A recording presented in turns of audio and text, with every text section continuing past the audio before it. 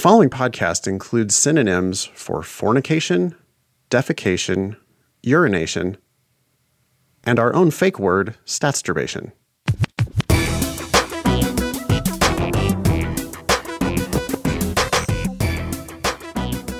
Hello and welcome to episode 283 of the Thinking LSAT podcast. In State Line, Nevada, I'm Nathan Fox. With me in Vienna, Virginia is Ben Olson, and in Santa Barbara, California, I imagine you're home, right? I am. Is Anne Levine. Anne Levine is the law school expert. She's been on the show a million times. We've got a bunch of admissions questions for you, and just listener emails. We kind of grouped them all together, and hopefully you can tackle them. Sounds like fun. Yeah, should be great. Thanks for coming back on the show. This has got to be your seventh time or something like that you've been with us. Yeah. So the questions are roughly: is it too late to apply to a T14 school? Who qualifies as diverse? Me? Oh, there's some stuff, and then there's some stuff about scholarships. We'll see how much we have on the agenda. After that, depending on how much time we have, Ben and I are going to do some LSAT stuff. We have a comment from one of our teachers, actually, about people having problems with the word should, or specifically answer choices that include should. We have our excuse of the week, and we have a logical reasoning question from Prep Test 65 if we have time to get there. This show is going to air on Monday, February 8th. That means that you've got a couple weeks before the start of the February LSAT Flex. That starts on February 20th. The registration deadline for the April LSAT is on February 24th, and then you'll be taking that test in the middle of April if you do register. You can email the show if you want to get on our agenda. We've been getting lots of useful emails lately, so thank you for that. That's help@thinkinglsat.com. Let's dive right in. Ready to do it? Ben, you want to tackle this first email? Yeah, sure. So it says, is it too late to apply to a T14 school? In a rival podcast, an admissions professional said the answer was no. He explains, if law schools have a need, I would not worry about the date so much. I would worry about the quality of the application. I mean, I could give so many examples, but so many law schools have a deadline on the website, and I can only think of 2 law schools in the last several years that haven't allowed people to apply past that deadline. So that covers one variable. Think about it from the Dean of Admissions perspective. You would always want more applications versus less. Should be fewer, by the way. Fewer applications. So the real reason for that date stamp deadline is to encourage you to hurry up and get your application in, because law schools love data. They would rather get the data early rather than late, and maybe it'll be different because of crowding and so many applications. I doubt it, though. If a school says March 15th, the vast majority of schools will take your application March 15th or even June 15th. May 15th, Ben. Can we stop the question there for a moment? Because there's going to be so many components to this. But let's start with, you guys like assumptions, right? The assumption here is that just because a law school will take your application a certain date means you'll be competitive at that date. But anyway, that assumption doesn't follow the other. They may take your application. Doesn't mean you're as likely to be admitted late in the cycle as you would have been earlier. But keep going. I'm gonna save the other nugget. Well, I might as well pile on right there, because we don't even like people to apply close to the deadline. No. So if we don't like people applying close to the deadline, then why would we have them applying after the deadline? So let's hear the rest of the email so everyone's on board with this issue who doesn't think about this quite as often as the rest of us do, and then I'll dive in. So we'll call this the fashionably late theory, right? Like it's like show better up late late than never theory. Yeah, or that one. So this professional continues, for the T14, here's the story I'm going to give. I had someone call me once in June with a very high 178 LSAT and a pretty decent GPA. He said, hey, can you help me apply to Harvard Law School next cycle? And I said, I think I can help you get into Harvard Law School this cycle. And sure enough, he was admitted to Harvard Law School in late June or July, applying in June. So I highly suspect if you're shooting for a T10, T14, and you have a strong application, you're going to get some admits. I would go for it. Okay. Should I jump in here? It's a lot of components. Yes, please. So let's start with basics. Basics. We all understand, if anyone's listening to your podcast or following what I do for more than 3 minutes, we understand that law schools operate on rolling admissions, which means that your chances of getting in, and let's keep the example of T14 right now, because that's what the email did, that the chances of getting in to those schools in September, October, and November is much higher than your chances of getting in January, February. Okay. Especially, and it dwindles more from that mid-January down. There's a pretty sharp drop. Okay. So that is still true. And it is even more true. I've been saying since we did this in July, guys, with LSAT Demon, or June, we did a big thing, right? Where we predicted like this is going to be off the hook this year. And it's proven true. It's been off the hook with we didn't predict, I think, as much how many high LSATs there would be with the flex. But we certainly predicted the number of applicants, and it's proven true. And then the added bonus of these super high LSATs, which you guys can take all the credit for, and accommodations. These are wrenches in this, right? In this system. And so if it was always the case that you're better off applying earlier, it is doubly more true this cycle. I am not taking on anyone who is calling me in the last 2 weeks and forward saying they want to submit applications now to start law school this fall. I won't do it. I think it's a losing proposition. Let's talk about exceptions to rules. Let's pretend this person with the 4.0 and 178 exists and that happened, which it could have. Something that those of us in the field are very good at is spotting the outliers.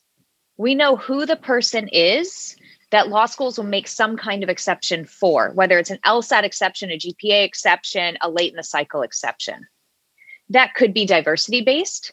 It could be someone who's retired military. It could be someone like there's someone who could be a Fulbright and a Peace Corps person. Like, we know how to spot those people that law schools will make exceptions for, where the numbers will count less, where the time of year will count less. But those are truly exceptions, truly. And for the rest of us, even the rest of you who are exceptional in many ways, it is too late for this cycle. You're not going to get the same results applying with a February LSAT or a January LSAT as you would if you waited and applied in September, October with the same numbers. You also will not get the same scholarship offers. Did I kick that one? Did we settle that? Yeah. What your response is exactly what I figured it probably would be. I mean, when I look at this email, or especially when I look at this advice, I get kind of a little bit angry about it, because it's like, I don't know, it seems so greedy. It's like, oh, last minute application? Sure, I'll help you with that. And then I think about you, Anne, and I'm like, no, Anne has been turning down clients for months because it's not in their best interest to do it that way. It's not in their best interest, and I can't get them the best results that I know I could get them if they waited 6 months. And here's the standard line I use when people call me. Many of your listeners have probably heard it when they've called me, is that I could easily take your money right now. I have tons of time right now. Okay, this is slow season right now, right? I could easily take your money, and I won't. It's not the way to be successful. I know you guys believe this, and I believe that where you go to law school and how much you pay for law school, these are decisions that will follow you your entire life. And you do not make them on a snap decision. Oh, I happen to get a good LSAT. Let's apply right now. Let's see that I'll go wherever I get in right now.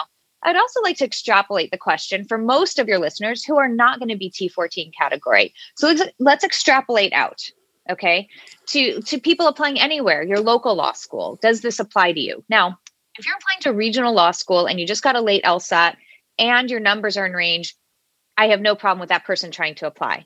Okay. If you are in Columbia, you're trying to get into University of South Carolina and you're applying with a January, February LSAT and you've got a 155 and a 3.6, go for it. Okay. That is not a wasted application. But if you're applying with a low LSAT, low GPA, then the same rule applies. You're going to have a much harder time now than you would in the beginning of the cycle. Thank you. Should we move on to the next one? Let's do it. I've got my coffee. I'm ready. Perfect. Who qualifies as diverse? Me? Hello, guys. I've been listening to your podcast since February 2019. I finally pulled the trigger and got the demon. Just the free version of the daemon for now, which, by the way, is the best free LSAT prep that exists. LSATdemon.com. The free version of the daemon is the best free LSAT prep. I'll be jumping on live by the end of this month. I look forward to crushing the LSAT. Haha. My question is about diversity qualifications. Oh, wait, sorry. I violated my own rule. I intended to read this. I intended not to fix all of the grammar stuff. But it's hard. It's so hard. It is. I'm gonna really read every word. Ready? My question is about diversity qualifications.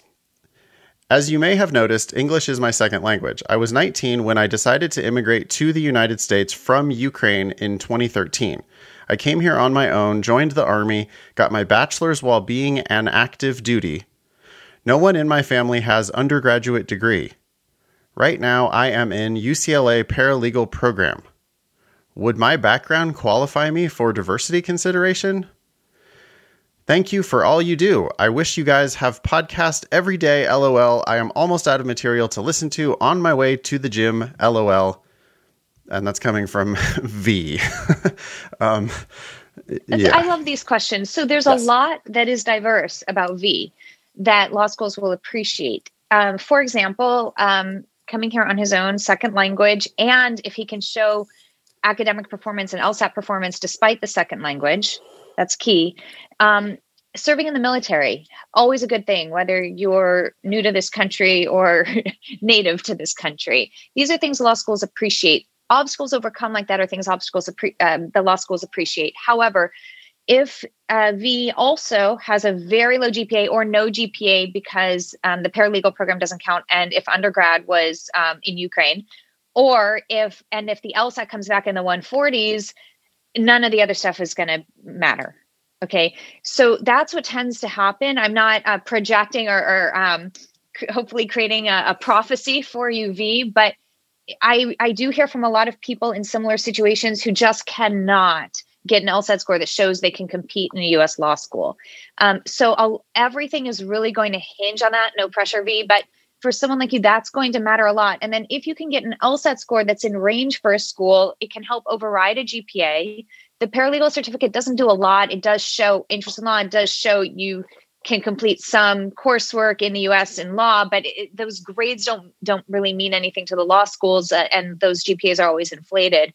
So, I would say those are some of the issues I would worry about, but the other things you bring to the table will be positives if you can meet the minimum thresholds in other ways. So V threw in a lot of stuff here. Yes.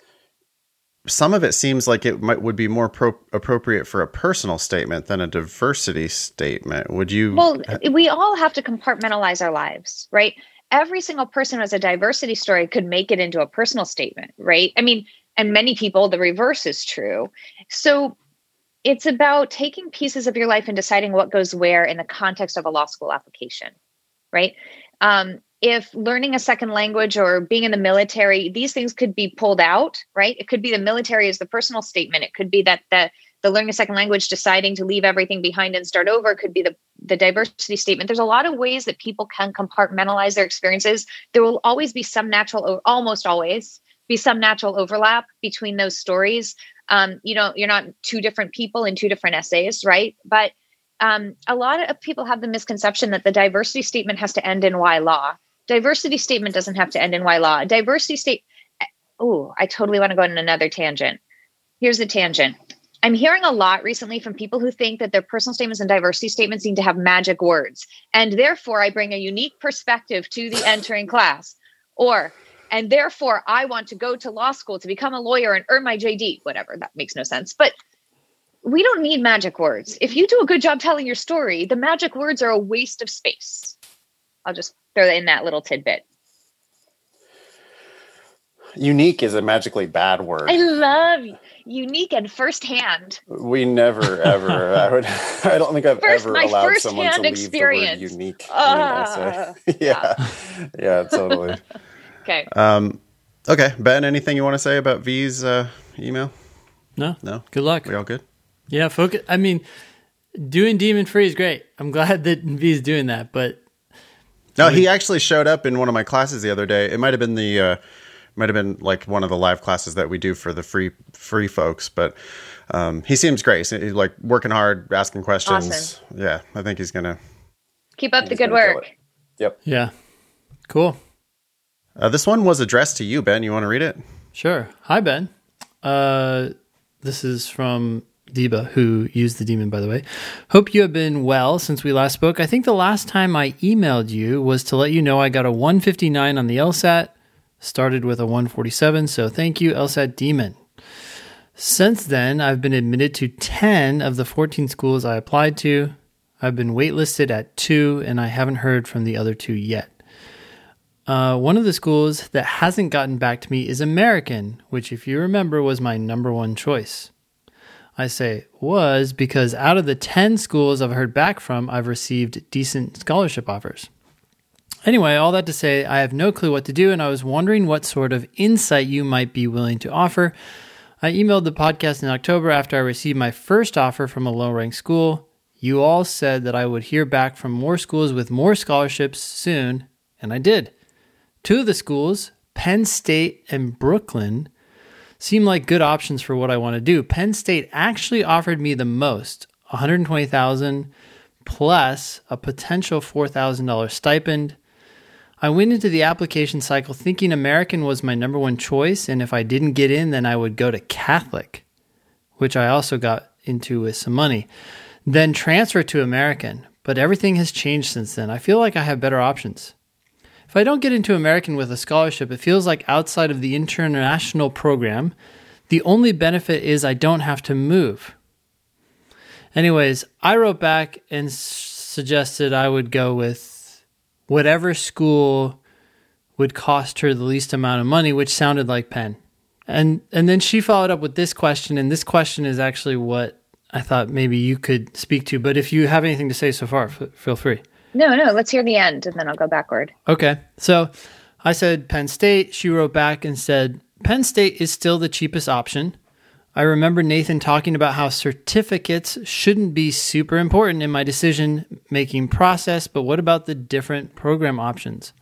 I asked because the reason I have been so stuck on American and Brooklyn over Penn State is because those 2 have international dual degree programs where they send me abroad for my 2nd or 3rd year. I want to eventually practice international human rights law, and I don't know if those sorts of programs would give me an advantage or if it's just a bunch of razzle-dazzle. Yeah, well, I'd like to answer some of that specifically and some of it broadly, because I think some of the issues she raised in her, in her first email to you, was can be applied universally that I think would help a lot of your listeners. So there's some themes here that recur. That people start off a cycle sure that they have a first choice school. Okay. And then as they see where they get in and where they get scholarship offers, things change. This is important for your listeners who have not yet applied to law school. It's important for several reasons. It should help them decide whether applying binding somewhere is really a good idea or not, knowing that their opinions are likely to change about where they'd like to go to law school. Number 1. Number 2 is I think this advice will even apply to Deba, is that it's still too soon for her to make any decisions. No one should be making decisions in January, February about where they're going to law school when they still haven't heard from all of their schools. She needs to have everything in front of her, which should happen in the next month or so, right? With most deposit deadlines coming in April 1, right? March is the month to start negotiating scholarships for schools that will do it, right? So if she's really stuck between Penn State and Brooklyn, she can try to see if she can up some offers. Okay, that's another thing that might change her perspective on where she'd like to go. And Catholic if she doesn't want to move, or what other schools are on her list. Lastly, let's talk about how important programs are in law school. Now, there are some people who really truly know what they're doing by going to law school and what they want to do with their career and have enough work experience and academic experience in the field to know how to get there and how to accomplish that goal. So to have a very sexy goal like international human rights, that is a very specific and sexy goal. I mean, who doesn't want to be Amal Clooney, right? I mean, come on, we all do. So we all know she's living the best possible life, right? So, if someone really has the background to make that decision about that's what they're going to be doing forever, then you can start asking the questions about which program will serve me best.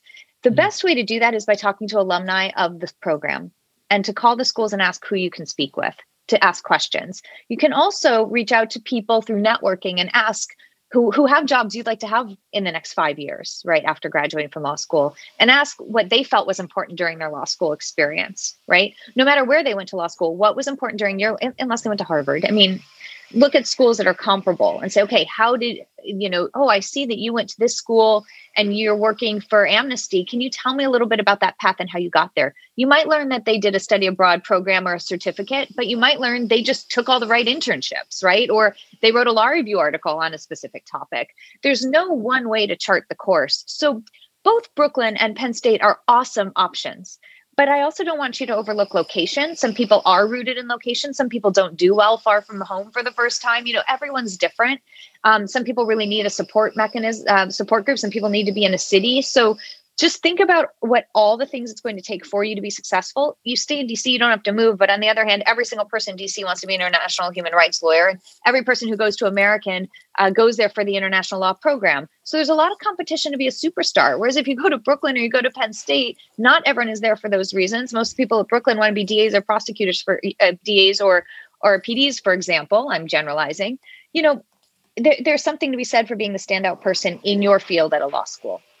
So wait, right? And make a decision. I would say chillax a little. I would say use this time to talk to people who have jobs you'd like to have after you graduate from law school. It'll take a little legwork, but I think it will really inform your decision.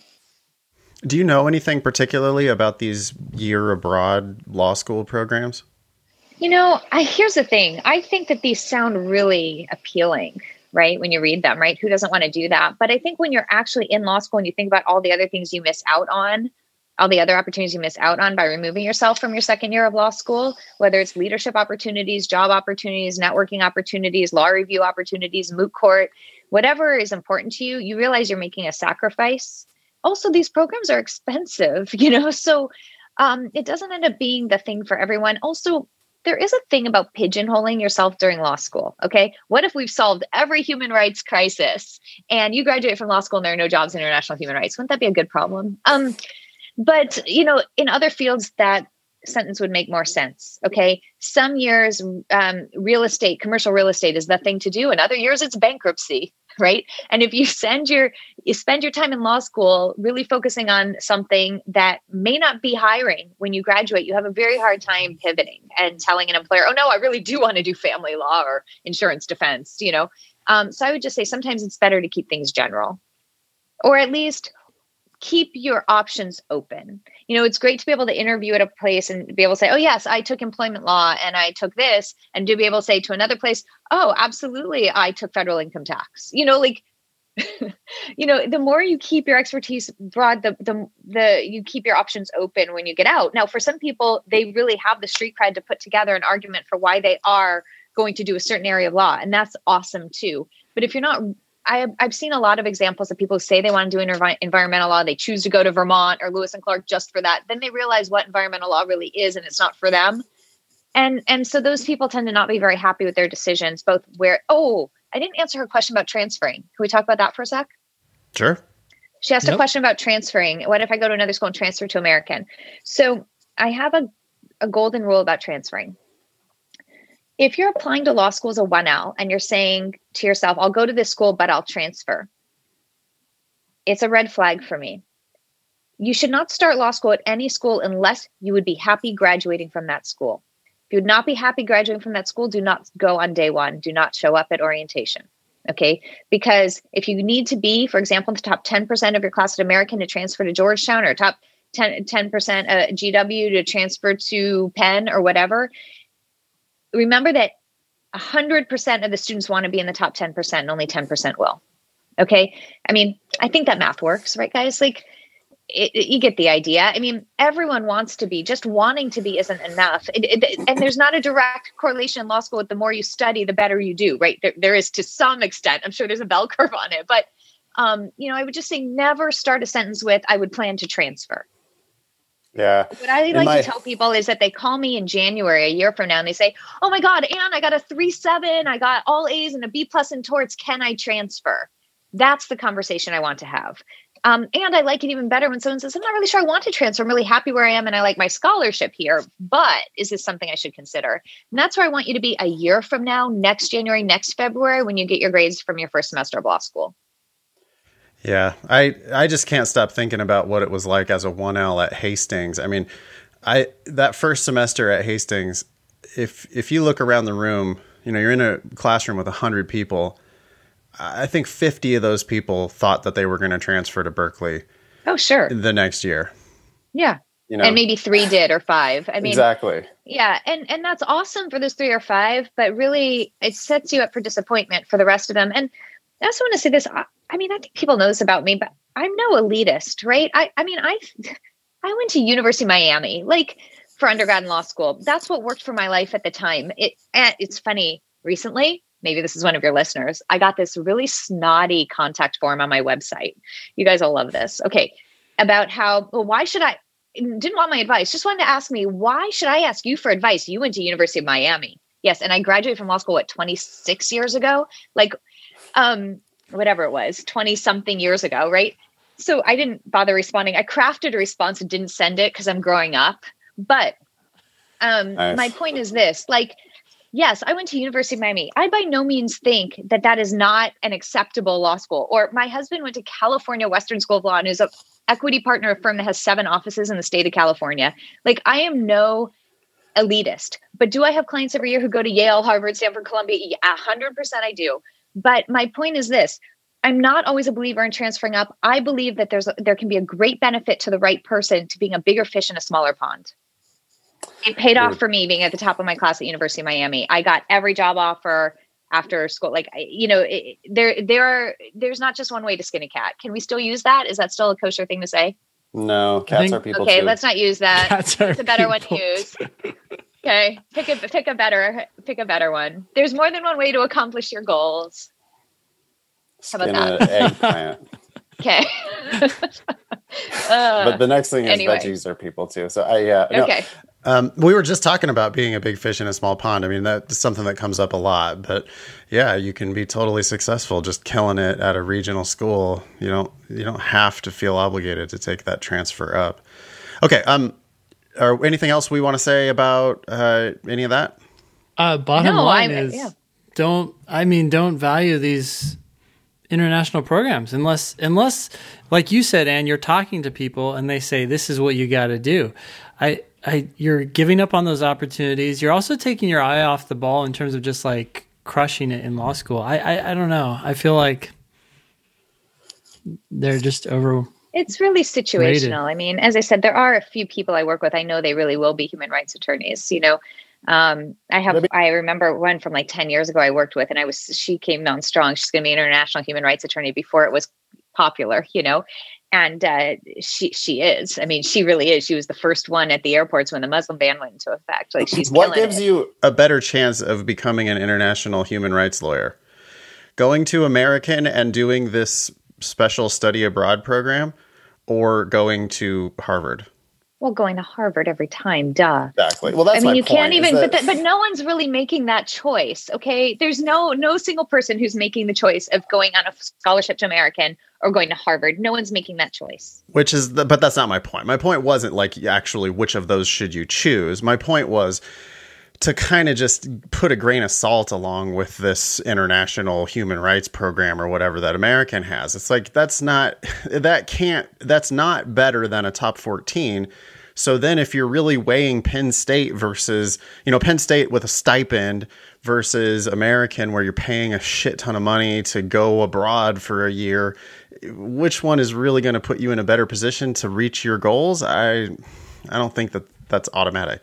You're absolutely right. And let's remember why schools have certificate and fancy programs. When I was director of admissions at Loyola Law School in Los Angeles, and before that at Cal Western, before that I worked at DU, Denver University, all of these schools have these programs to attract people and try to stand out from the competition. They are marketing ploys, okay? They know that they are just like the law school down the street and they need to distinguish themselves. Would you say it's razzle-dazzle? I think that's a good term for it. I mean, it really is. I mean, some of these programs are led by great professors who have these amazing initiatives and are passionate about what they're doing. But the reason the programs are there and being thrown at you is because law school is law school is law school. You're going to take the same classes your first year, pretty much no matter where you are. Law school is law school is law school. The goal is you get through law school, you take the bar, you practice law. Law school, right? That's all law schools fall into that category. Are you familiar with the Hastings to Haiti program? I'm not. When I was there, right before I started as a 1L at Hastings, they were like, never stop talking about this Hastings to Haiti program. And they really used it as a marketing ploy, come to Hastings. We send law students to Haiti and they get to work on this international human rights crisis. And then you get to Hastings and there were 500 1Ls and they were taking 3 1Ls for the program, but they sell it to everybody. And then they only actually give it to 3 people. That's absolutely right. And that's true of clinics. You think everyone who wants to do a certain clinic at any law school gets into that clinic? No, you cannot choose a law school for 1 program or 2 programs. You can't. There's no guarantee it's going to be you. Wow, I see what they're doing at Hastings or what they did. Obviously, you have to admit people to the program, but gosh, can you imagine like selling some feature in the Demon and then saying like, "Oh, welcome. It's only for 3 of you." It's just like it's different. I mean, I don't know if that's a great analogy, Ben, because you can't send 500. You can't have 500 people in a. You can't, but 3 is absurd. I don't know. But I mean, it's kind of like what would people expect? Like what people expect? Like, and same with all these fellowships that they advertise and things. I mean, you can't choose a law school for a program that is selective. Yeah, I mean, and that's the question that people really need to ask. Do I guaranteed get this? It sounds no one's signing up for the Demon saying, "Oh, I signed up for the Demon and I don't get free tutoring one-on-one with Ben." Yeah. Right. I mean, no, it's like they want the up level, that they feel entitled to the up level kind of a thing. No, you got to choose a law school for location, cost, reputation, all the same things we've always done. In my books, I have 4 different editions of Law School Expert I've been writing now. Nowhere do you see pick a law school by its program. Your book's not location, called Law School cost, Expert. Reputation. What is it called? Law School Admission Game. Thank you. Your sweatshirt distracted me. I was reading Law School Expert. I got zoned, hypnotized by it. Thanks for the swag, by the way. I really like it. It's very Looks good on you. Well, I had the Demon t-shirts last time, or one of the times. Another time I had my Biden-Harris shirt, which went well, by the way. It did go well. Okay. Final thoughts on this topic before we move on to the next one? All right. These might be a little bit outside I'm not sure if you even do this sort of work, Anne, so you're welcome to just say nothing, or you're welcome to provide your expert advice, or you can do what Ben and I always do, which is randomly speculate about what we think the answer is. Yeah, I know you guys are really good at that. You've got it down to a science. Okay, yeah. Go ahead. Okay, so 2 questions about negotiating scholarships. The first one says, Hey guys, thanks to you, I'm in a position to negotiate a scholarship at my choice school to full tuition based on comparable full ride offers that I guess Madeline already has. However, I would prefer to defer my start at that same school for another year because of unforeseen family circumstances. Any advice on negotiating a scholarship, then deferring, or even just deferring a scholarship? Thank you for the 15-point score increase and over $500,000 and counting in scholarships. Couldn't have done it without the help of Demon and Thinking LSAT. Warm regards, Madeline. All right, sorry, go ahead. This is tough for deferrals. Now, in some schools might find that they are oversubscribed for this cycle, and that could work in your favor for the deferral. Okay, what you may want to do is negotiate the scholarship, then put down the deposit. Okay. And don't put down deposits anywhere else. Okay. Just the one deposit. Then go back to the school after the deposit deadline and say, "Oh my gosh, I just learned that my family thing happened. I really need to be home for this. I really want to be here and attend on this scholarship kind of a year." But here's the downside of that. You really have to be sure you want to defer. A lot of times people use deferral as well, let's see if I can defer and then I'll make a decision, right? But if you only put down one deposit at a school and you're not sure you want to defer, you might leave yourself with nowhere to attend this fall. Does that make sense? Because the school might say to you, "Well, we'll defer your admission, but we can't guarantee the same scholarship offer."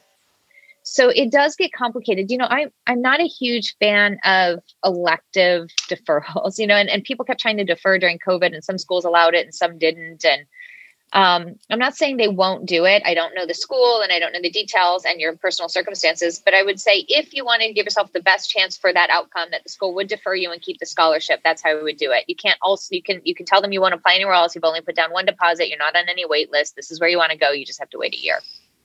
You basically have to put yourself out there, right? You have to take all the risk, and then they'll believe you, hopefully, and honor the scholarship. There's not much incentive for schools to give deferrals when you think about it, right? Because especially in years when they know they'll be able to fill their class, and to hold that kind of scholarship money for you, right? There's not a ton of incentive for them.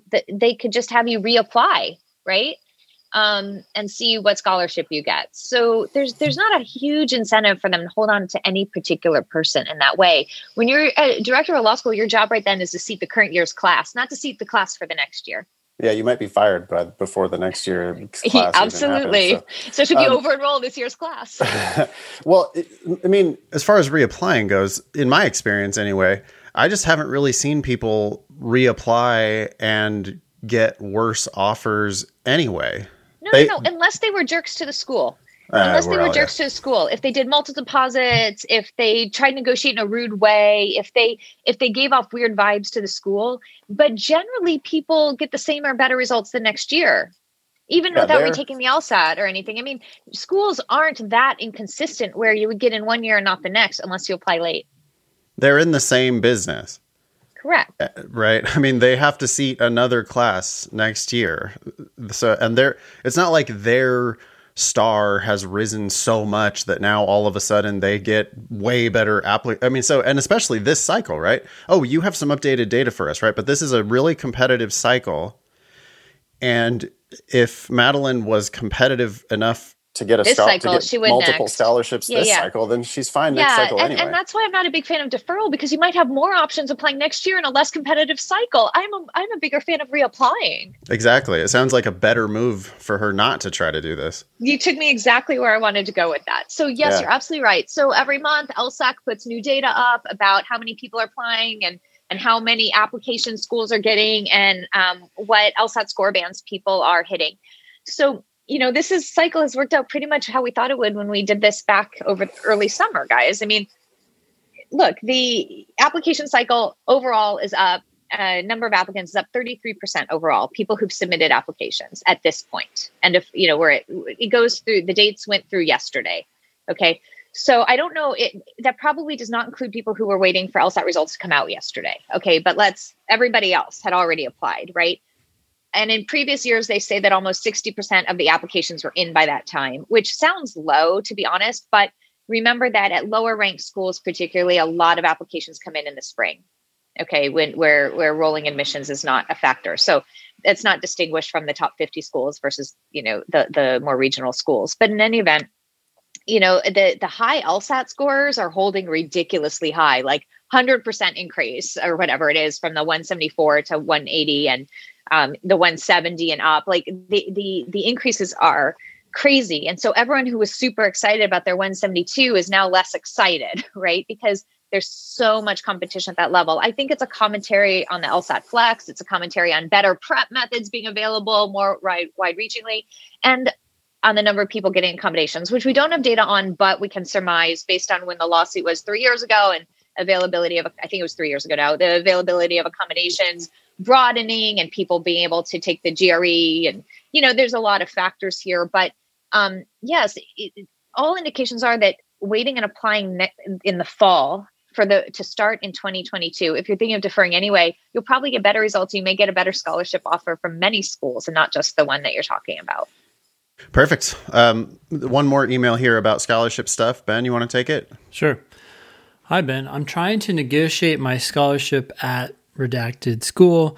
I just visited and the financial aid director suggested I wait until mid-February when recruitment really cools down. Do you think that even matters? Wouldn't it make more sense to negotiate ASAP before they give the money away to others? Thank you. I love this question. I get this all the time. All my clients right now are like, "And do I start negotiating scholarships yet?" I'm like, "No, we don't do that yet." We negotiate scholarships in March. We negotiate scholarships when schools are no longer worried about admitting their classes. They have their wait list. They know they have enough people to fill their classes, and they start worrying about, oh crap, who's going to send in a deposit? And they start worrying about who's going to send in a deposit. And that happens in March. That is when you negotiate. It's also when you also have your offers then, right? Right. That's when you have enough information. No, we're on the same page, Ben. It's when you have enough information to negotiate. You need to know your top 3 choices and the order in which they are your choices before you negotiate. And you need to know how much money it would take for that order to change. So what would it take for number 3 to jump over number 2? What would it take for number 3 to jump over number 1? You cannot negotiate anywhere effectively until you know that in your own head. You cannot just ask for more money.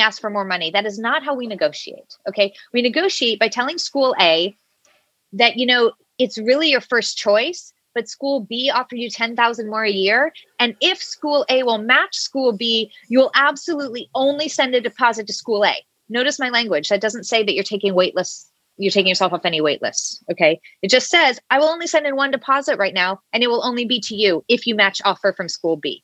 But you can't just go in and say, hey, school A, can I have more money? You have to have a plan. You have to be able to tell a school what it would take for you to attend. If you can do that, you're ready to negotiate. But when you're still waiting to hear from 5 schools, you're not ready. Yeah. I mean, in essence, you're making their job a lot easier too, right? Like when you come to them with an offer, as opposed to them, you want more money? Okay, 5 more? Like, what do you want? And so that's just human nature. It's going to be harder to respond, and their default answer is going to be no, even if they want you. Right. You haven't made an argument. You haven't given them any incentive to up your offer. They need an incentive to do it because they know you're going to go on Reddit and tell everybody, and they're going to get 20 more people emailing them tomorrow with the same request. I mean, law schools are That's a good point. Generally stupid. This is a good year to just hold out, it would seem like, as far as a negotiation tactic, right? It's March. March is your time. Don't put in your deposits, delay as much as you can. You can negotiate after putting 2 deposits as well. So if you multiple deposit come April, you still have a little time to negotiate once schools see who has deposited and what their numbers look like. Okay, if a school starts going and pulling people off their wait list, you have a better chance of negotiating because it means they have more spaces to fill. Interesting. So, but this is a March discussion. Have me back on in a month, but I'll invite myself to the party. But this is not something I want people focusing on in February. The advice that the financial aid director gave him is 100% on point. It's not time. No one's thinking about that yet. Their priorities are elsewhere. Okay. There we go. All right. Anything else on any of these issues? Anything else, Anne, that you wanted to bring to the party, as you say? No, I'm just so glad to see you guys. Thanks for having me, and thanks for putting up with the jackhammer noise in the background. Oh, couldn't even hear it. You can hear it. Oh, yeah. Excellent. Then forget I mentioned it. Thanks for having me. Hey, before we let you go, did you know that Ben's engaged? I saw it all over Instagram, and I congratulated him. You were late to log into Zoom, Nathan. You missed my congratulatory thing. So, yeah, and I'm married again. Time to join the club, Nathan. Yeah, we'll see. Oh, God. He's like, where's my tequila? Yeah, totally.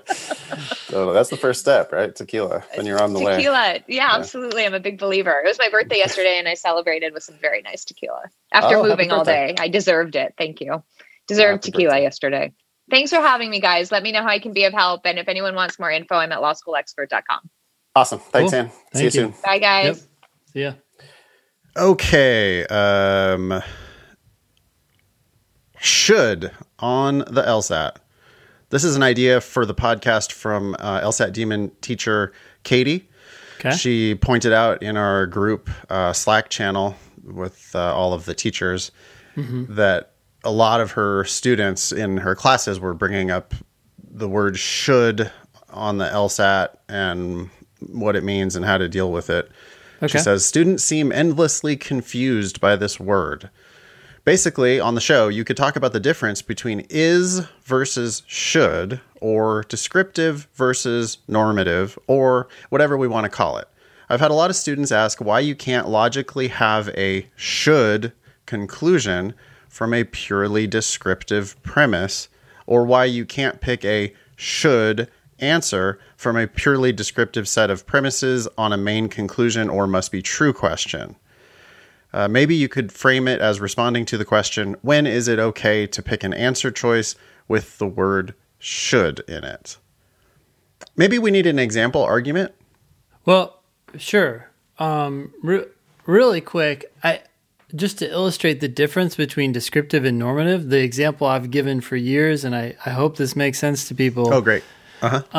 Is I would always say in class, like, okay, just because, I should pay my taxes doesn't mean that I will, right? Or pay your taxes, yeah. Mm-hmm. Yeah, so, and then I would also go further and say, just because I should doesn't mean I will, and it doesn't necessarily mean that I even can, right? Like, so there's like the difference between like ability and what actually happens, and then, but your ability to do something and whether you actually do it, those things are both descriptive because they're telling you the way the world is as opposed to the way the world should be, which is different, right? So if the LSAT tells you how the world is and then someone draws a conclusion about the way the world should be, they're making a logical leap, a jump, and you can't do that.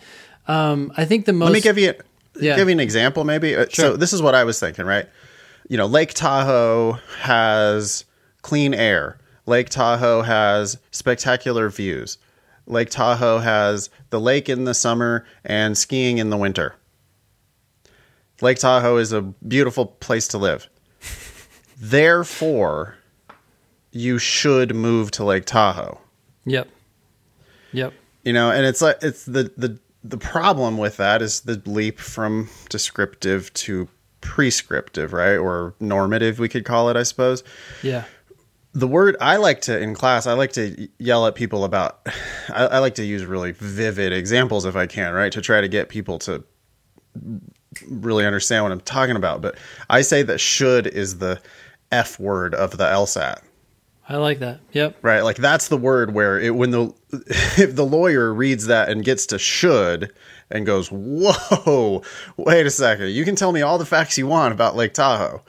But the second you say you should, therefore, move to Lake Tahoe, you're maybe, swearing maybe in my not. face.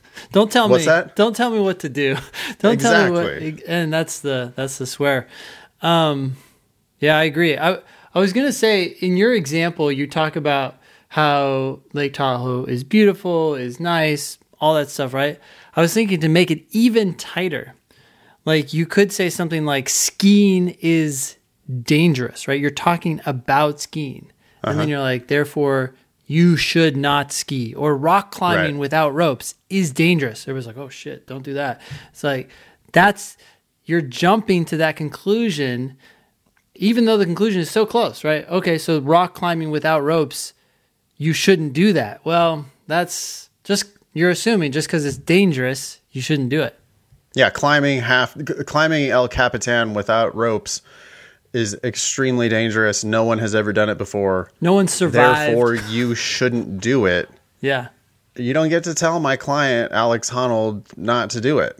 Mm-hmm. You have to present a premise that says you shouldn't do things that are spectacularly dangerous that no one else has ever successfully done before.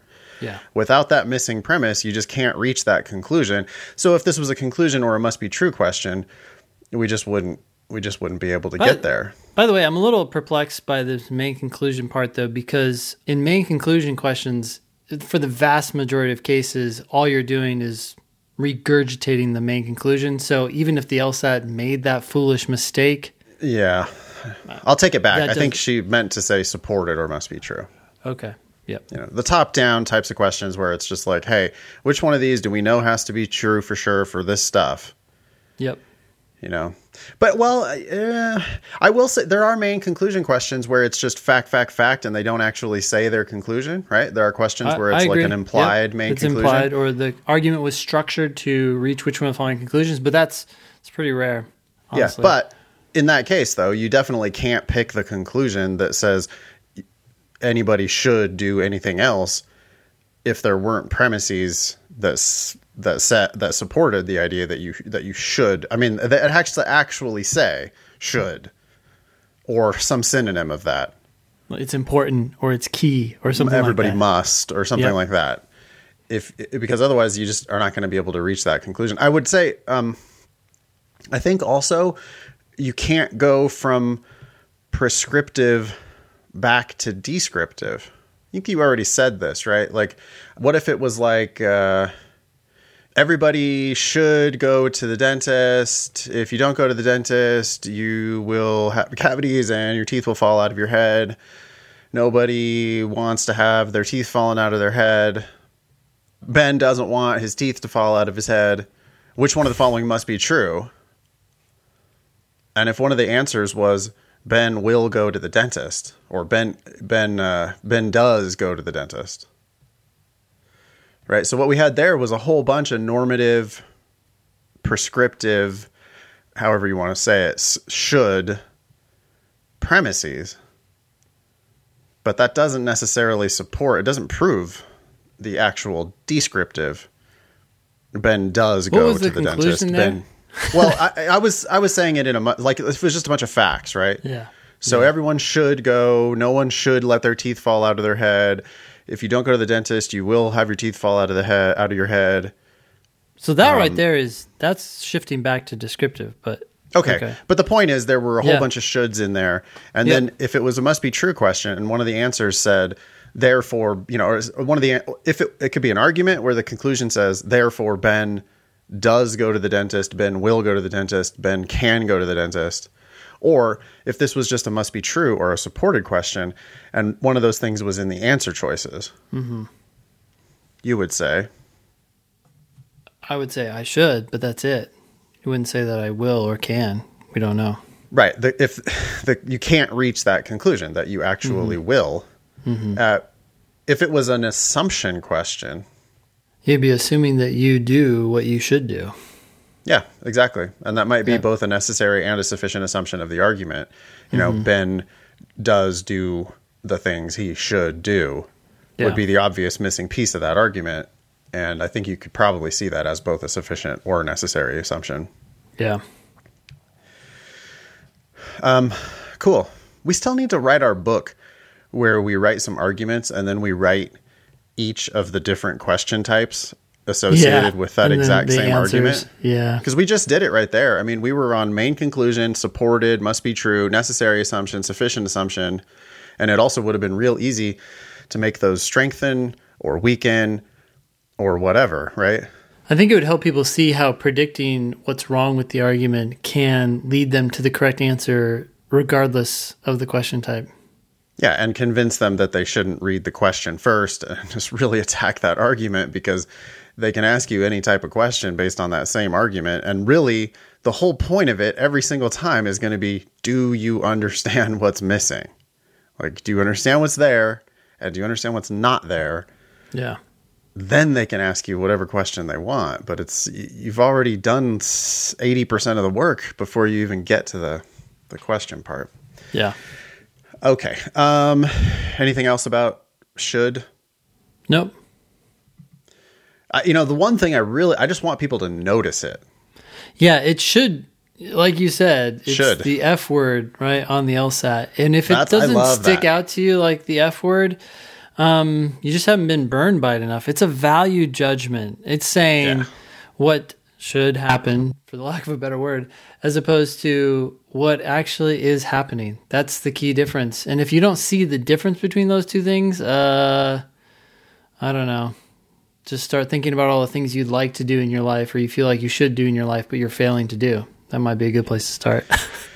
Yeah, that's why I like to make a big show about it in my classes. As soon as I'm reading like the argument on a logical reasoning question, or even in an answer choice, and I see that should, and I go like, should? Yeah. Whoa. Oh my God. Whoa, calm down. Should, and I do the whole thing about should being the F word of the LSAT, because it's like, you have to notice that is now shifting into a different realm of, instead of just describing what is, now you're trying to tell somebody else what to do. Yeah. And that's a good place for people to lawyer up and push back on, that edict. Yeah, if you're missing the should, if you don't see it as an F word, it's probably because the LSAT has tapped into one of your underlying assumptions about life, and you just totally missed it, right? So it's like, this new law is going to dramatically reduce the habitats for hundreds of endangered species. Therefore, the new law should not be passed. And everybody's like, yeah, totally. Yeah. Oh, yeah. Everybody's just like, well, of course. Obviously, we don't want, of course we don't want to kill these poor critters. They're endangered, after all, right? And so you're drinking the Kool-Aid, and so you don't see that was a jump in reasoning. They gave you a fact. They told you what would happen, but just because all that death and destruction would happen doesn't mean we shouldn't proceed with the law for a variety of reasons. One, even if you're right that those critters ideally should not be killed and they should be preserved and they're not deadly to humans or something like that, maybe there's some other factor that's even more important. Maybe the law, and it doesn't even have to say anything about this on the page, right? You just have to think about what the other side, like, why might they be trying to pass this law in the first place? And it might be that this law is going to save 1 billion humans. 1 billion. Yep. Like, for all we know, this law is necessary to save the human race. Or actually, for all we know, this law is required to save all other animal species. Yep. We're going to give up on the ones that are endangered, but we're going to preserve everything else. Well, we might need to do this in order to save Earth from an asteroid strike. Yeah. Or some crazy, it's like we're talking about the extinction of the planet. That's why we're doing this in the first place. So yeah, it's going to lead to the extinction of a whole bunch of different critters. But if we don't do it, all those critters plus everybody else is going to go extinct. That's a big reason why you shouldn't just accept that conclusion. But even if none of that's true, and the only reason this, and these critters are all going to die, and there are no other benefits, no other downsides, just pure evil. Are you saying that evil's something you shouldn't do? That's an assumption. The LSAT is trying to make you amoral, not immoral, amoral, without moral. Yeah. You do get to bring in your knowledge of the world. Yep. And frequently you can make common sense objections that are based on your normal, practical, common sense understanding of the world. And that objection will turn out to be exactly the answer. Yep. But you don't get to bring in your moral opinions. Yeah. It's not about you. They are never testing whether you're interested in saving the environment. Yep. Or whether you're interested in international human rights or justice or fairness or equality or any of those things. There is no fairness or equality principle that you can assume on the LSAT. Yep. Okay. Anything more about should? Nope. Excuse of the week. Sweet. Take it. Jackson writes. Jackson's one of our demon teachers, by the way. Yep. One I remember from one of the threads that I didn't hear specifically was, I'm just a visual learner. Great. Even if that's a real thing, it doesn't mean you can't do logic games perfectly. Okay. So the excuse is I'm just a visual learner? What's someone trying to say here? Well, what they're doing is they're making an excuse for their lack of progress. Yeah. I was actually Googling last night about learning types. One of my buddies back in San Francisco, he's one of the smartest dudes I've ever met. He might be literally the smartest person I've ever met in my life. Okay. He went to MIT. He has won the MIT Mystery Hunt multiple times, which is this insanely hard problem solving thing. He's a musician. He's a badass math tutor. That's what he does for a living is he teaches tutors math. Okay. Wow. Shout out Wes Carroll, Berkeley, California. Anyway, he's a great math teacher and buddy of mine, and really shockingly smart. Mm-hmm. And he just blurted out in one of we have like this, I'm not there anymore, but there's this Bay Area tutoring summit where it's like all the like fancy high level like tutors get together and do like education and stuff like that, networking and education. And he just like blurted out in front of all the other smartest people that I know. He just blurted out something about like learning types aren't a thing. Yeah. Like they're just not, it's not real. It's fake. Mm-hmm. And I was doing some Googling about it last night, and it seems that the data supports this proposition that there actually is no such thing as learning types.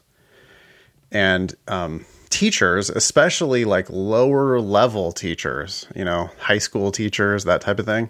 Yeah. They love this idea of learning types and learning differences, and every student has to be taught in the way that's the most appropriate, blah, blah, blah, for their learning type. And, it becomes an excuse for your failure to reach certain kids, right? Exactly. And the real damaging part of all of this is that it gives the student an excuse for not learning. Yeah. Right? Like, so the teacher might be using it as an excuse for, oh yeah, well, I couldn't get through to Johnny because, Johnny's an auditory listener and it's too hard auditory learner, or a visual learner, or a tactile learner, or a kinetic learner, or whatever it is, it's like, well, that's why I can't get through to Johnny. Yeah. But then Johnny might be like, oh yeah, I'm a kinetic learner. That's why I struggle in, I can't do the visual stuff, or I can't do the auditory. I can't learn that way. Yeah, it almost seems like more likely when you are learning in that other way, it just happened to be something that you were more amenable to learning.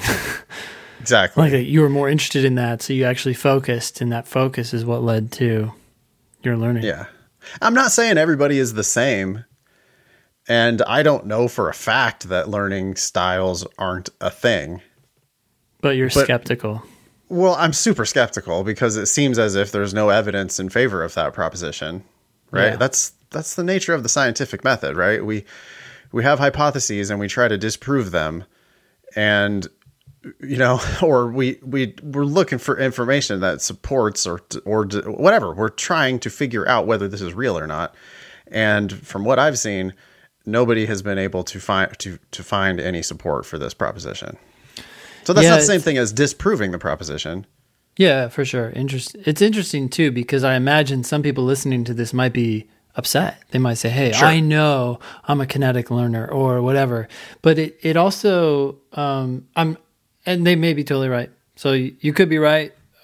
Obviously we're not experts in this domain, but one thing that's so problematic about individual experience is, one, you're an individual, and two, your subjective experience with things is so fraught with like problems, right? Like you believe something is true, and so then you remember those instances when it is true, and you forget those instances when it's not true. Like you're a kinetic learner. It's like, oh yeah, but what about all those times you struggled in a kinetic learning environment? You just conveniently forget those. It's not even intentional. I'm not saying this is like someone is trying to deliberately ignore the facts that go against their belief, but it's what humans do. I don't know what to say about that. It's just, if you have a belief, you tend to remember the things that reinforce it, and you tend to forget the things that don't. So you can have a very strong belief that unfortunately has no evidence for it, because the evidence goes both ways. You just don't remember the bad evidence. Anyways, that was a long monologue about. Well, I mean, I want to agree that it's like, even if it is real, so what? Like, sure. If it is real, then okay. And hey, you might be able to say to your teacher, I learn better this certain way, then maybe your teacher can help you learn that way. Or maybe you can go find ways to learn that match your perceived learning style. That's fine. If there's tools that work for you, then good. Use those tools. Great, fine. But this sort of thing, you know, oh, I'm a whatever. I'm a kinetic learner, so therefore I can't do logic games. Yeah. Okay, well then this isn't for you then. Like, you've decided, you're just giving up on one whole section of the LSAT. I like, this isn't going to work in law school, or it's certainly not going to work on the bar exam.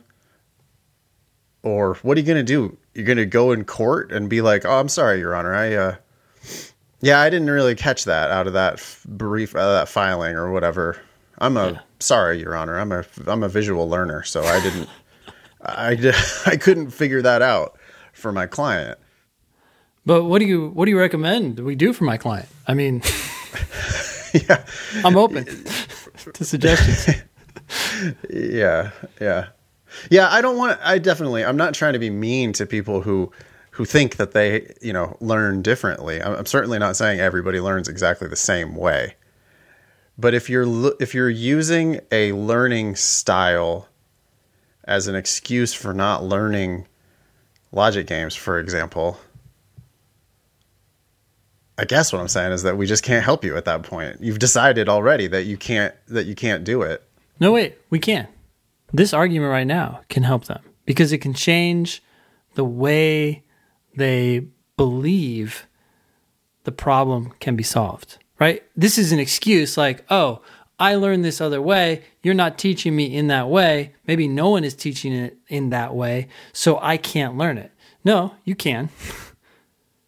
You can. That's the thing is so crazy is you can learn so many things. You can learn new skills, new habits.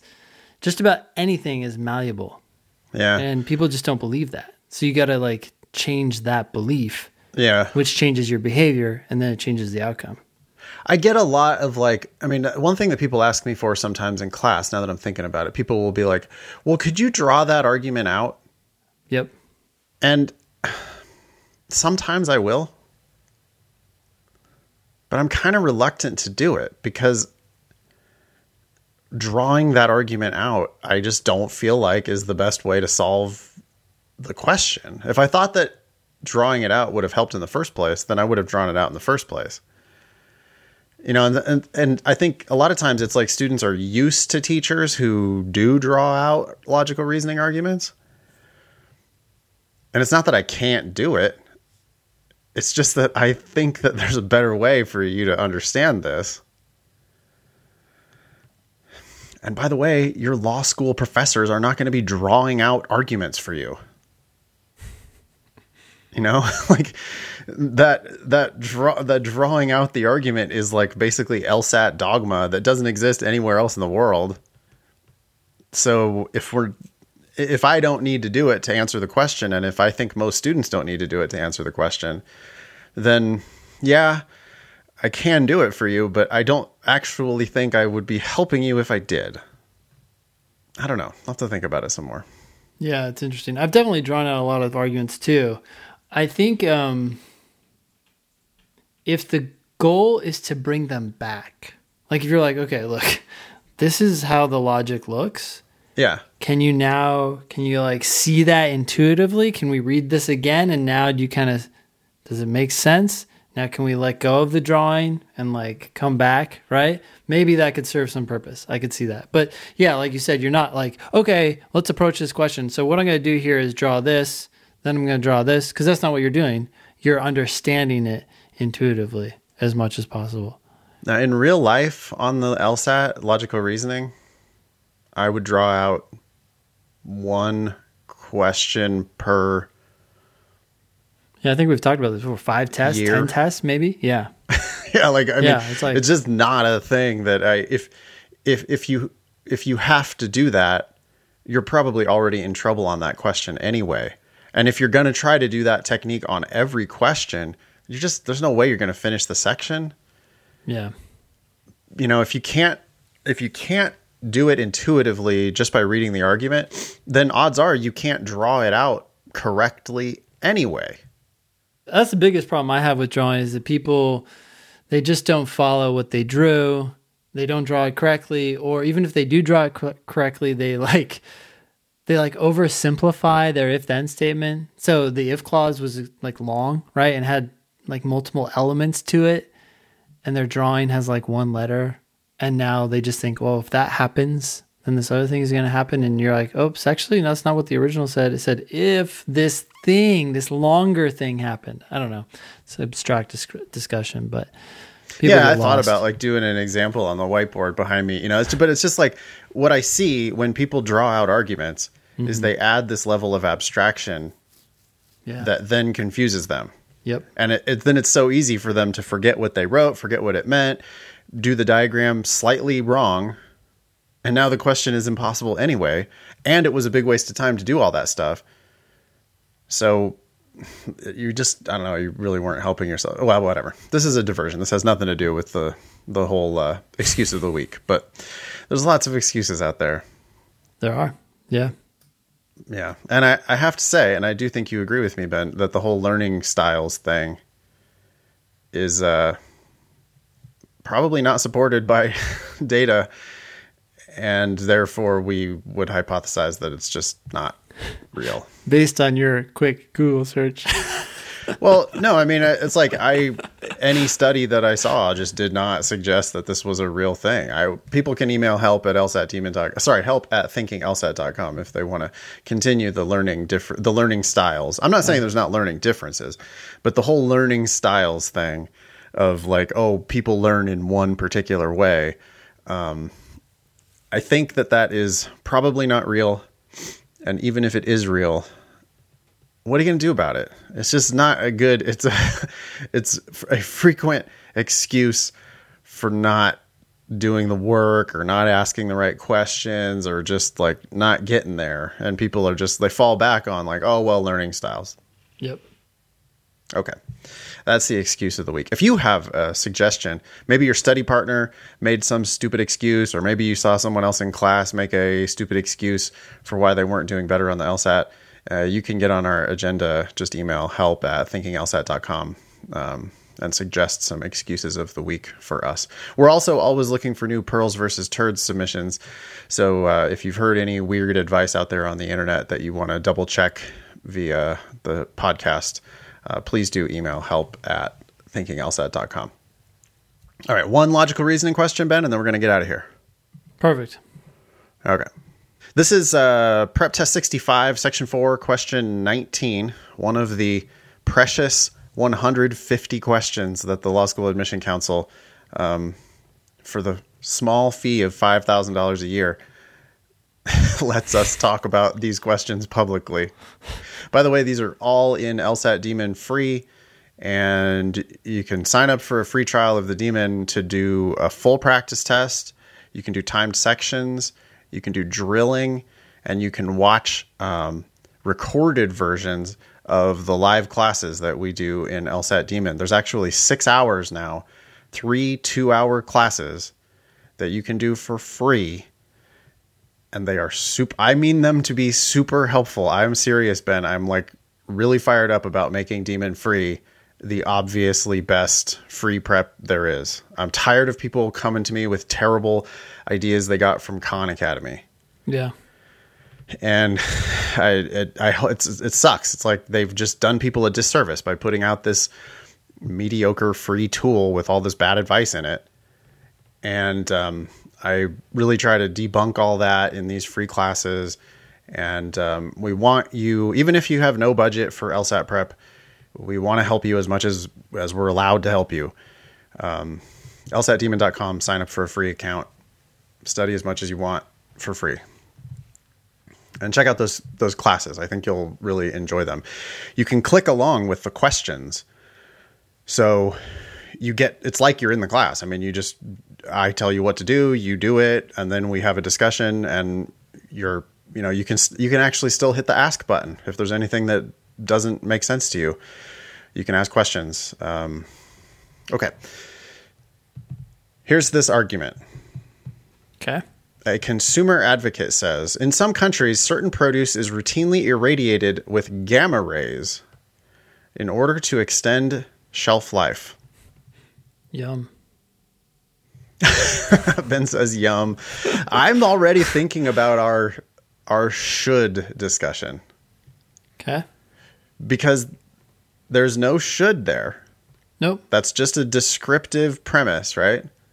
It's what they are doing. And I'm on guard.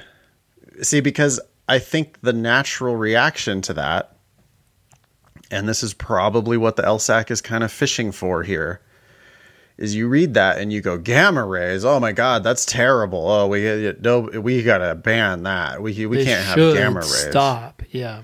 Mm-hmm. Right. So that's the thing that I'm already on guard for. It's like, well, hey, that's a descriptive premise, and I'm not going to argue with you that in some countries they do irradiate with gamma rays some of their produce. Mm-hmm. But I'm not going to make any judgments about that. That could be the best thing that ever happened, or it could be the worst thing that ever happened. But I don't know yet. I just know that it happened. Yep. There are, however, good reasons to avoid irradiated foods.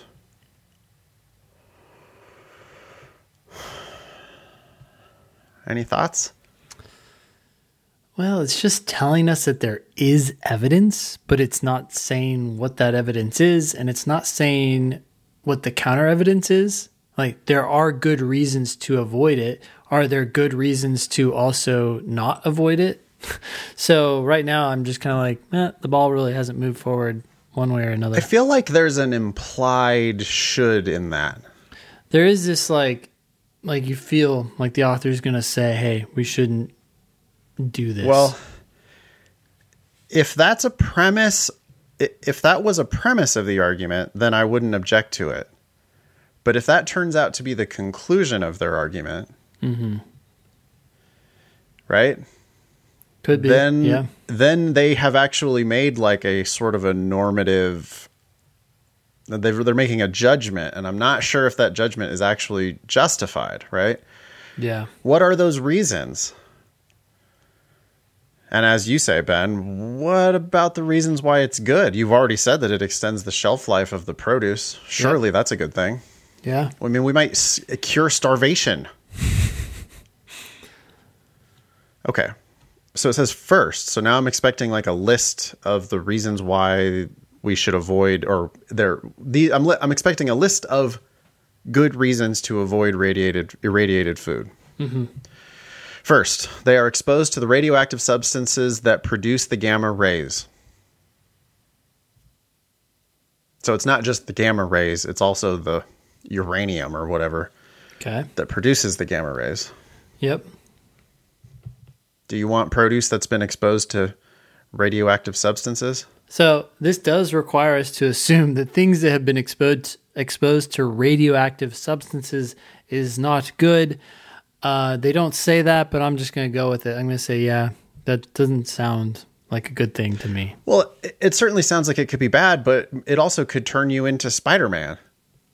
Yeah, so which might be good. I'm skeptical, but I'm gonna like roll with this because I'm gonna think that's a reasonable enough assumption that it's bad that I'm not gonna require the LSAT to tell me that. It's one of those where it's like, yeah, that sounds pretty bad. Okay.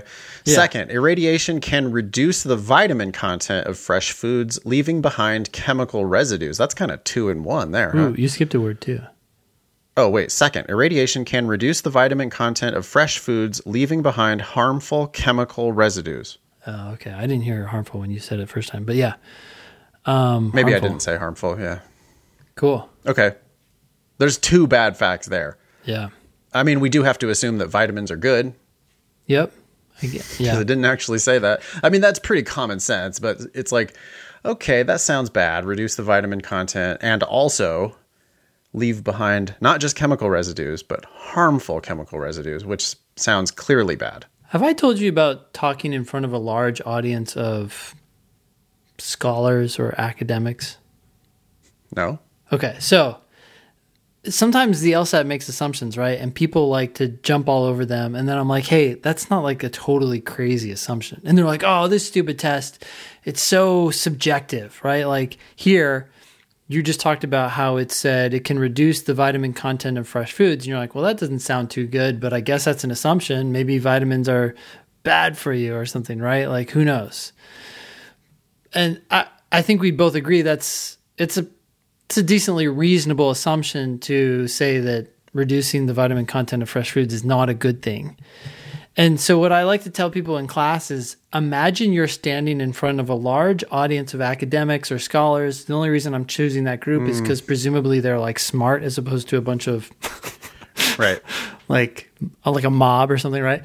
So anyways, you're talking to them and you're like, hey, I just want to point out that reducing the vitamin content of fresh foods is a good thing. Like, how many people are going to be like, huh? Like, really? Like, I don't really have time to hear this argument because it's just kind of stupid. So if you think that most people in the audience, like the vast majority, are going to agree with the claim, then it's a reasonable assumption. Yeah, it's in the instructions for the section, which people routinely don't read, but it is worth reading those instructions one time. It tells you specifically that you should not make assumptions that are by common sense standards implausible or superfluous. Yep. So don't go out of your way to add ridiculous assumptions to the argument. If you added an assumption here, vitamins are bad. Yep. Commonsensically, that's probably not something we should add to the argument. Now, that doesn't mean that we automatically get to add the assumption vitamins are good. Yeah, we don't necessarily assume that, but we're not going to like beat up the argument over something that's hard to see a lot of people agree. We're not going to make arguments that are hard to make. Yeah. Right? So if you want to try to sell people on the idea that vitamins are bad or that exposure to radioactive substances is good. Those are going to be hard arguments to make. So you might just sort of note, well, okay, it would be great to add a premise that says exposure to radioactive substances is bad, and it would be good to add a premise that vitamins are good, but it's not a stretch, right? Yeah. Okay. Third, irradiation spawns unique radiolytic products that cause serious health problems, including cancer. Okay, so they've piled up some pretty strong evidence, I would say. These do seem like reasons to avoid irradiated foods. Yeah, they do. But the question now says, each of the following, if true, weakens the consumer advocate's argument, except... It's an except question, which means that there's basically like 4 right answers, and then you just pick the other one. Yep. There's going to be 4 weakeners here, and there's going to be 1 non-weakener. Could strengthen the argument, or could just be irrelevant. But 4 of these are actually going to weaken the argument. And the conclusion again was what? That second sentence... There are good reasons to avoid irradiated foods. In other words, we shouldn't be doing this. Here's why. It's the implied should, right? Yep. It's basically like it's kind of telling. It's like, well, here's a reason why it's bad. Here's a reason why it's bad. Here's a reason why it's bad. And those are reasons to avoid irradiated food. 4 of these answers are going to actually interfere with that somehow. And suggest that it's not as bad, or as they say, basically. Maybe it's okay to have these foods. Okay. A says, unique radiolytic products have seldom been found in any irradiated food. Okay. So that last concern is not as much of a concern as it sounded like it was. So although that doesn't necessarily mean we should go out and start eating irradiated food, it does weaken this argument because one of the premises has now been severely undercut. It's like, it does not disagree with the premise at all. What it does is it says, well, yeah, even though it's true that irradiation spawns unique radiolytic products that cause serious health problems, including cancer. Yeah, I know, but those are rarely found in the actual irradiated food. So even if irradiation does I should clarify. It undercut the assumption that you're going to encounter those, right? Right. So yeah, sure, irradiation does this thing. But if that thing does not end up in the actual lettuce that you're buying in the store, then it doesn't seem like it matters that much, right? Yep. So A is a weakener. B, so it's not the answer because this is an accept question. B says, cancer and other serious health problems have many causes that are unrelated to radioactive substances and gamma rays. Okay, so there's more than one cause of cancer. That doesn't mean that radiation can't cause cancer. But smoking, Ben. Smoking is the number one cause of cancer. So what? Doesn't matter. If this radioactive stuff still causes cancer, it still causes cancer. End of story. Who cares if there's other causes? And they're the most common. So, yeah. You know what happens on these questions a lot of times is like when I read the correct answer, I'm more like kind of just like, huh? What? And so I suspect this is correct, but it will be easier in some ways to get rid of the others because you'll see why they weaken. Whereas you'll this see one, that they actually do weaken. Yeah. I mean, from my LSAT experience, and listeners who have been studying for a while might agree, that answer is actually a common type of wrong answer on a weaken question. Yeah. So here it's pretty clear to me that if you come in with an objection like, well, but alcoholism also causes cancer, or like, pollution, smog causes cancer. So what? I still, that's not a defense against the idea that irradiated lettuce can cause cancer. Yeah. It's just a real bad, it's an irrelevant weakener. It doesn't do anything. Yep. Okay. So we're now expecting, we know A is a weakener. We know that B is a typical bad, wrong answer choice weakener, which means it's probably the answer here because this is an accept question. I would go into C, D, and E expecting them to weaken the argument. I think I would be pretty generous to them actually, because 4 of these answers are going to weaken the argument. So it's like, I'm not as like critical, right? I'm not like just, oh, that's bullshit, that's wrong. I'm going to read it and go like, yeah, okay, that weakens the argument. Yep. C says, a study showed that irradiation leaves the vitamin content of virtually all fruits and vegetables unchanged. Okay, so what was it? The second premise? Yeah, irradiation.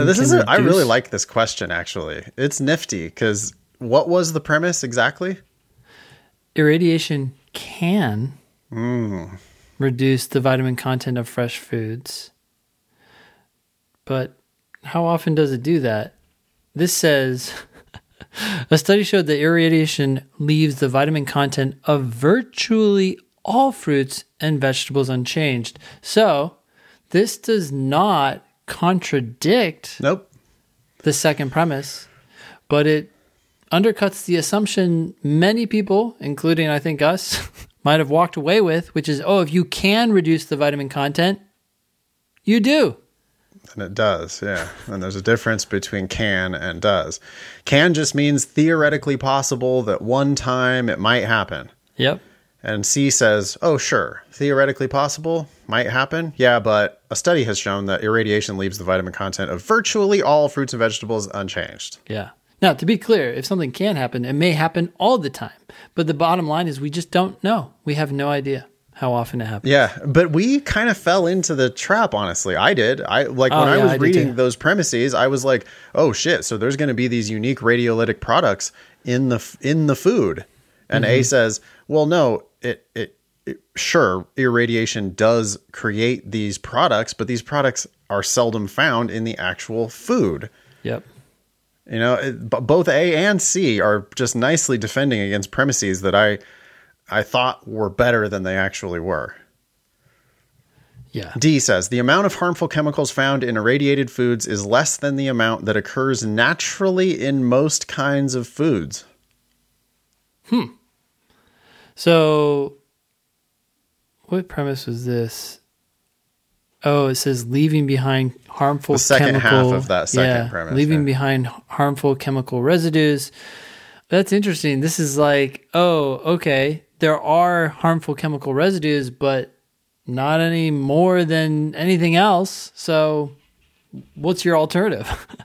No, but D even seems to suggest, if it's true, if D's true,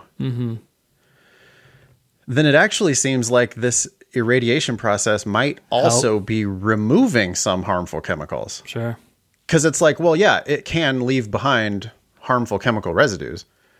But when we look at the amount of harmful chemicals found in foods that have been irradiated, the amount of harmful chemicals that's in those food is less than the amount that occurs naturally in most foods. Yep. Okay. So clear weakener, undermining the importance of a premise, not arguing with a premise, but just saying, well, yeah, even though that's true, it just doesn't really matter. E, a study showed that the cancer rate is no higher among people who eat irradiated food than among those who do not. Okay. So regardless of all this shit that's happening, the cancer rate isn't any higher. So I guess at the end of the day, it's not making a difference. Yep. Yeah, they brought up this super scary specter of cancer, right? Like people read cancer, they go, oh my God, like, wow, that's the worst thing. Yeah. You know, and what E does is it goes, well, yeah, irradiation does spawn these radiolytic products, and those radiolytic products do cause serious health problems, including cancer. But scoreboard, a study has shown that the cancer rate's no higher among people who eat irradiated food. Yep. Here, A, C, D, and E are all pretty good weakeners. The correct answer is B, because pointing to some other cause of cancer just doesn't do anything. Who cares about other causes of cancer? That's not the point. Yep. All right. Anything else you want to say about that one? No. We are on Facebook, Instagram, Twitter, YouTube. We're everywhere at Thinking LSAT and at LSAT Demon. Tons of good content on the YouTube channels. Highlights from the podcast at Thinking LSAT. Highlights from our classes at LSAT Demon. Please subscribe to us on YouTube. Like us, leave a comment, do all the things. Leave us a review on iTunes as well. That's still a really important source of new listeners for us. So if you get a chance to write a few words about the show, I would be personally indebted to you. I'll buy you a beer. How about that? Email help@thinkinglsat.com if you want to submit anything for the show or ask us questions about the show or yell at us about learning styles or whatever you want to talk about. Help@thinkinglsat.com. You can email help@lsatdemon.com if you want to talk about the demon at all, questions about subscriptions. Staff will get right back to you there. That's also where you go if you want to submit for our fee waiver program. If you qualify for the LSAC fee waiver, we'll give you all sorts of discounts, free stuff. That's help@lsatdemon.com. By the way, Ben, my class Tuesday night, somehow the fee waiver came up, and there were like 8 people in the room who had all gotten denied for the LSAC fee waiver, appealed, and then gotten it on appeal. Wow. So we might be in a situation where the LSAC is sort of denying everybody that applies. Just to see if you're serious. See how much you really care. See if you'll go ahead and appeal. Huh. So just because they denied you once doesn't mean you're not going to get it if you come back to them again. So I would recommend that everybody do that. What's that? They're going to be like, I hate that show. If they were familiar with us at all, they would already hate us. Yeah. I'm hoping that they're not listening.